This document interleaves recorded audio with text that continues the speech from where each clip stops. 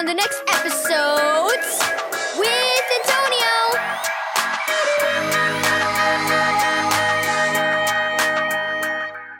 Thank you, Keys for Kids Ministries, for this daily devotional. Jillian's ruined rose. Read John 15, verse 10 through 14. Jillian knew she needed to hurry. Her grandmother would be waiting. Nana picked her up after school, and Jillian spent the afternoons at Nana's house, reading and playing with Nana's cat.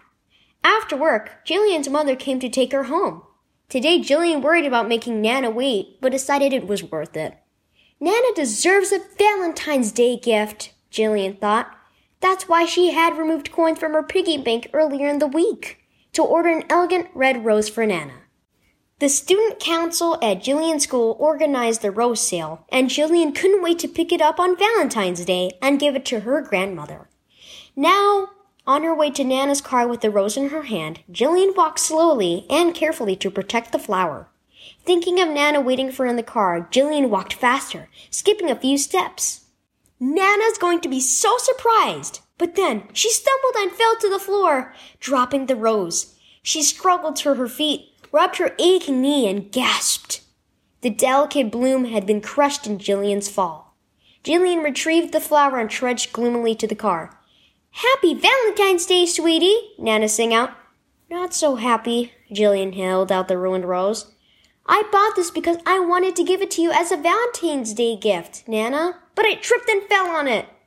"It's lovely," Nana answered, taking the flower gently into her hands. "What? It's terrible!" Jillian exclaimed. "It's a gift of love," Nana replied. "You gave something up in order to give it to me. That reminds me of the greatest gift of love I know about." "What do you mean, Nana?" "Jesus showed us what love is all about when he gave his life for us. And when we trust in him for the forgiveness of our sins, he pours his spirit of love into our hearts." "That's a lot better than a rose," Jillian mused. "Jesus' death for us declares, 'I love you,' and you gave me the rose to say, 'I love you.' When we know Jesus as our Savior, we can share his love with others," Nana smiled, "just as you did for me today."